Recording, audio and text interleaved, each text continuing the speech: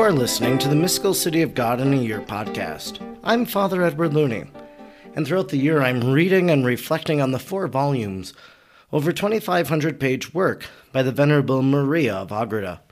If you would like to discuss today's reading, I invite you to head over to Facebook, and there you can interact with other listeners and followers and share your own insights and reflections about today's reading. Now, let us thank God for the life of Venerable Maria of Agreda. Almighty God, you will that all people know the saving power of Jesus' name. Throughout time, you have sent missionaries to your people who proclaim the good news. We thank you for sending Sor Maria to the Humano people and planting the seeds of the gospel in their heart and in our land. She taught them the good news and prepared them for baptism. We look to her example and holy life and wish to be taught by her today. Sor Maria, teach us how to pray and meditate. Teach us how to imitate the virtues of Our Lady. Teach us the mysteries of our faith. Almighty God, stir aflame in our hearts the same missionary fervor of Sor Maria, so we may be as emboldened as she was to proclaim the gospel of our Lord Jesus Christ, who lives and reigns with you in the unity of the Holy Spirit, God, forever and ever. Amen. Today is day number 188. We are reading from Volume 3, Book 5, Chapter 6, paragraphs 64 to 73. Chapter 6. Concerning a vision which was granted to Most Holy Mary when the child Jesus was 12 years old, and which was to assist in producing within her the perfect copy and image of the evangelical law. 64. In the first and second chapters of this book, I began what I must now complete in the following chapters. But I do it not without misgivings as to my halting and inadequate powers of expression, and with much more hesitation on account of the lukewarmness of my heart, all of which make me unfit to speak of the hidden intercourse of the incarnate Word with his most blessed Mother. And especially do they make me unworthy of treating about that heavenly intercourse of the Son and the Mother of Nazareth, during the 18 years intervening between his dispute with the doctors at Jerusalem and the beginning of his public preaching in his 30th year. On the shores of this vast ocean of mysteries, I stand full of confusion and doubt, asking the Most High Lord from the bottom of my soul to transfer my pen to the hands of an angel, in order that no injustice may be done to the subject of the discourse, or that he himself, the most powerful and wise God, speak for me, enlighten my faculties, so that, governed by his divine light, they may be fit instruments of his will and truth, and be free from the human frailty of an ignorant woman. 65. I have already said in former chapters that Our Great Lady was the first and specially privileged disciple of her Most Holy Son, chosen among all creatures as the model of the new evangelical law and its author, according to which she was to mold all the saints of the new law and judge of all the results of the redemption. In regard to her, the incarnate Word proceeded like a most skillful artist, who understands the art of painting and all that pertains to it most thoroughly, who, throwing all his powers into one chosen work, seeks to gain from it alone renown and fame as from the full exposition of his art. It is certain that all the holiness and glory of the saints was the result of the love and the merits of Christ. Ephesians 2:3. But in comparison with the excellence of Mary, they seem insignificant, and as it were, only rough sketches. For in all the saints are found defects, 1 John 1:8. But this living image of the only begotten was free from all imperfections, and the first strokes of his pencil in her were of greater beauty than the last touches in the highest angels and saints. She is the model for all the perfection of holiness and virtues of all the elect, and the utmost limit to which the love of Christ can proceed in mere creatures. No one received any grace or glory that Most Holy Mary could not receive, and she received all that others were incapable of receiving, and her most blessed Son gave to her all that she could receive, and that he could communicate. 66. The multitude and variety of the saints silently enhance the artificer of their great sanctity, and the greatness of the highest is made more conspicuous by the beauty of the lowest. But all of them together are a glorification of Most Holy Mary. For by her incomparable holiness they are all surpassed, and they all partake of so much the greater felicity as they imitate her, whose holiness redounds over all. If the most pure Mary has reached the highest pinnacle in the ranks of the just, She may also, on this very account, be considered as the instrument of the motive power through which the saints themselves have reached their station. As we must judge of her excellence, even if only from afar, by the labor which Christ the Lord applied for her formation, let us consider what labor he spent upon her, and how much upon the whole church. To establish and to enrich his church, he deemed it sufficient to spend only 3 years in preaching, selecting the apostles, teaching the people, and inculcating the evangelical law by his public life. And this was amply sufficient to accomplish the work enjoined upon him by the Eternal Father, and to justify and sanctify all the true believers. But in order to stamp upon his most holy mother the image of his holiness, he consumed not 3 years, but 10 times 3 years, engaging in this work with all the power of his divine love, without ever ceasing, hour after hour, to add grace to grace, gifts to gifts, blessings to blessings, and holiness to holiness. And at the end of all this, he still left her in a state in which he could continue to add excellence after his ascension to his eternal Father's, I will describe in the third part. Our reason is unbalanced, our words fail at the greatness of this incomparable lady, for she is elect as the sun, Canticles 6:9, and her effulgence cannot be borne by terrestrial eyes, nor comprehended by any earthly creatures. 67. Christ our Redeemer began to manifest his designs in regard to his heavenly mother after they had come back from Egypt to Nazareth. As I have already mentioned, and from that time on, he continued to follow up his purpose in his quality as teacher and as the divine enlightener in all the mysteries of the incarnation and redemption. After they returned from Jerusalem in his 12th year, the great queen had a vision of the divinity, not an intuitive vision, but one consisting of intellectual images, one very exalted and full of the new influences of the divinity and of the secrets of the Most High. She was especially enlightened in regard to the decrees of the divine will, concerning the law of grace, which was now to be established by the incarnate Word, and concerning the power which was given to him in the consistory of the most blessed Trinity. At the same time she saw how, for this purpose, the Eternal Father consigned to his Son the 7-sealed book, of which St. John speaks, Apocalypse 5:1, and how none could be found, either in heaven or on earth, who could unseal and open it, until the Lamb broke its seals by his passion and death, by his doctrines and merits. For in this figure God wished to intimate that the secret of this book was nothing else than the new law of the gospel, and the church founded upon it in this world. 68. Then the heavenly queen saw in spirit that by the decree of the most blessed Trinity, she was to be the first one to read and understand this book, that her only begotten was to open it for her and manifest it all to her, while she was to put it perfectly into practice, that she was the first one who was to accompany the world, and who was to occupy the first place next to him on the way to heaven, which he had opened up for mortals and traced out in this book. In her, as his true mother, was to be deposited this New Testament. She saw how the Son of the Eternal Father and of herself accepted this decree with great pleasure, and how his sacred humanity obeyed it with ineffable joy on her account. Then the Eternal Father turned to the most pure lady and said, 69. My spouse and my dove, prepare thy heart for the plenitude of knowledge, and for receiving the New Testament and law of my only begotten in thy soul. Excite thy desires and apply thy mind to the knowledge and practice of our teachings and precepts. Receive from us the gifts of our liberality and of our love for thee.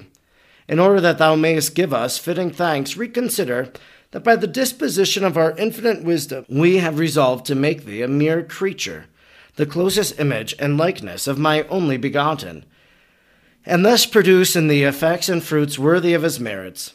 Therein shall his most holy name be magnified and honored in a fitting degree.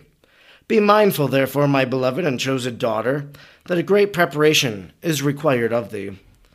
70.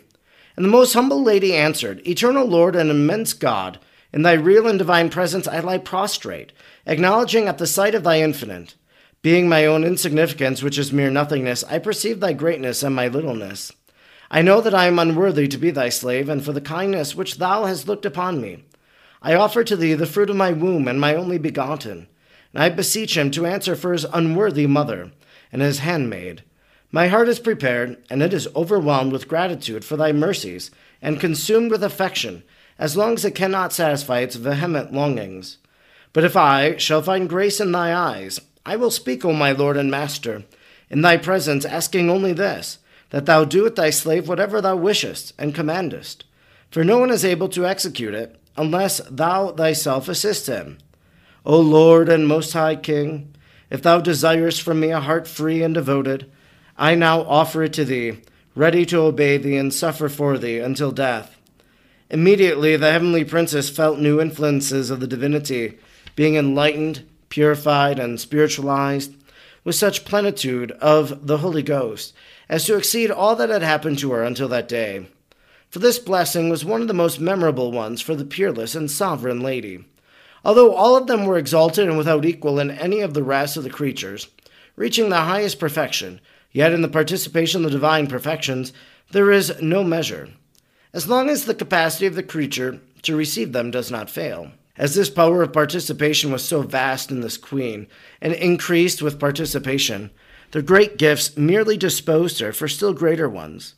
The divine power, therefore, not finding in her any obstacle, set all its treasures in motion, and laid them up in the secure and most faithful depository of the most holy Mary, our Queen. 71. She issued from this ecstatic vision and betook herself to her most holy Son, prostrating herself at his feet and saying, My Lord, my light and my teacher, behold thy unworthy mother prepared for the fulfillment of thy wishes. Admit me anew as thy disciple and servant, and make use of me as the instrument of thy wisdom and power.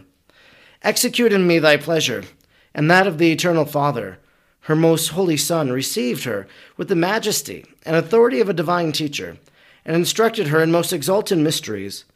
In most persuasive and powerful words, he explained to her the profoundest meanings of the works enjoined upon him by the eternal Father in regard to the redemption of man, the founding of the Church, and the establishment of the new evangelical law.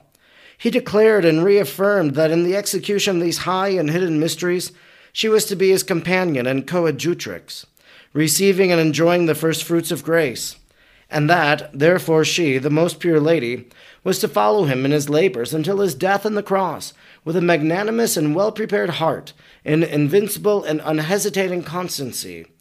He added heavenly instruction such as enabled her to prepare the reception of the whole evangelical law, the understanding and the practice of all its precepts and counsels in their highest perfections.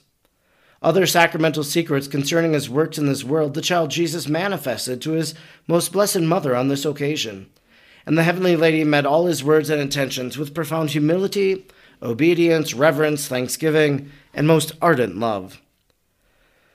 Instruction which the heavenly lady gave me. 72.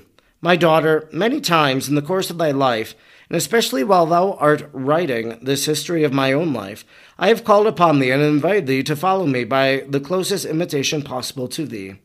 I now renew this invitation, and demand for now that thou hast, by the condescension of the Most High, received light and intelligence in the sacrament of his powerful arm of his heart, how he wrote therein the whole law of grace and all the doctrine of the gospel, which effects this favor wrought in me, and how I correspond by the closest and most perfect imitation of my most holy Son and teacher. The knowledge of all this thou must consider as one of the greatest favors ever bestowed upon thee by the Lord. For in it thou wilt find the sum total and essence of the most exalted sanctity and perfection, reflected as in the clearest mirror.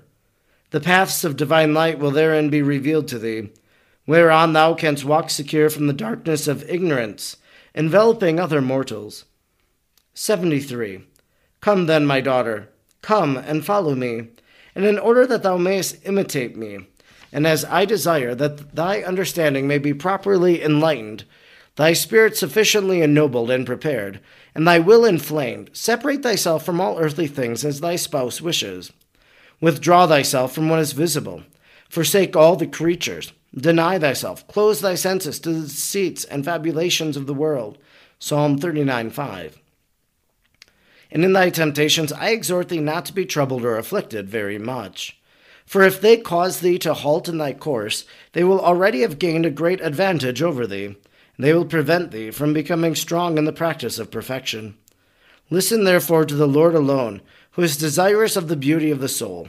Psalm 44:12, who is liberal in bestowing his gifts upon it, powerful to deposit therein the treasures of his wisdom, and anxious to see thee prepare thyself to receive them. Allow him to write into thy heart the evangelical law.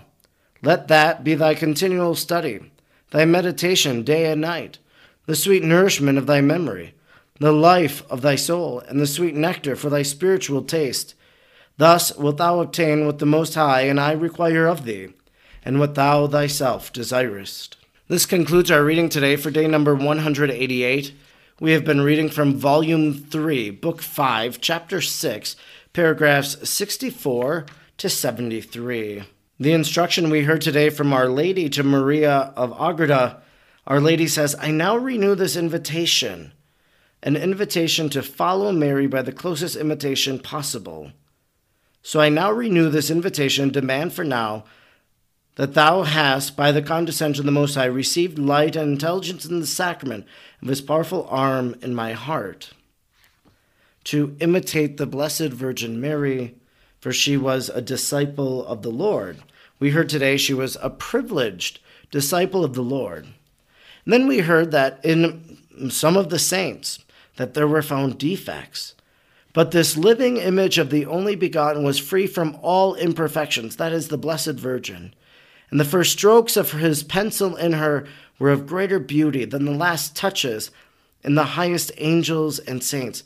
She is the model for all the perfection of holiness and virtues of all his elect, and the utmost limit to which the love of Christ can proceed in mere creatures.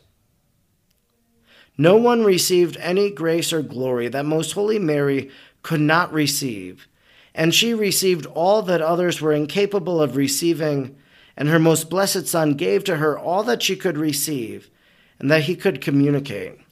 This is in paragraph 65, towards the end of that paragraph. That short passage is extremely powerful, and I think we could just sit with that passage today and to reflect on it and to meditate upon it. She is the model for all perfection of holiness and virtues.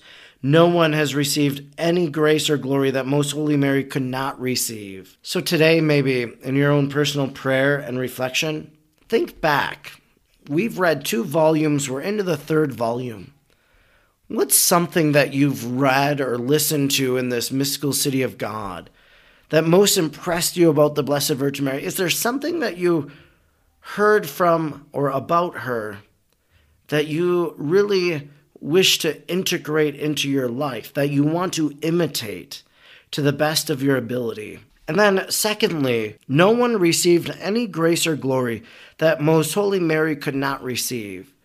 Perhaps think about the graces she received from Almighty God. Just pause and say, Mary, what were the graces that God gave you? As you think about that question, ask Almighty God to give you that same grace, to pour those graces that he gave to the Blessed Mother into your own heart and into your own soul. I'm Father Edward Looney, and throughout the year I'm reading and reflecting on the mystical city of God. I'm grateful you joined me today, and I hope you'll join me again tomorrow. Until then, may God bless you, and Mary pray for you.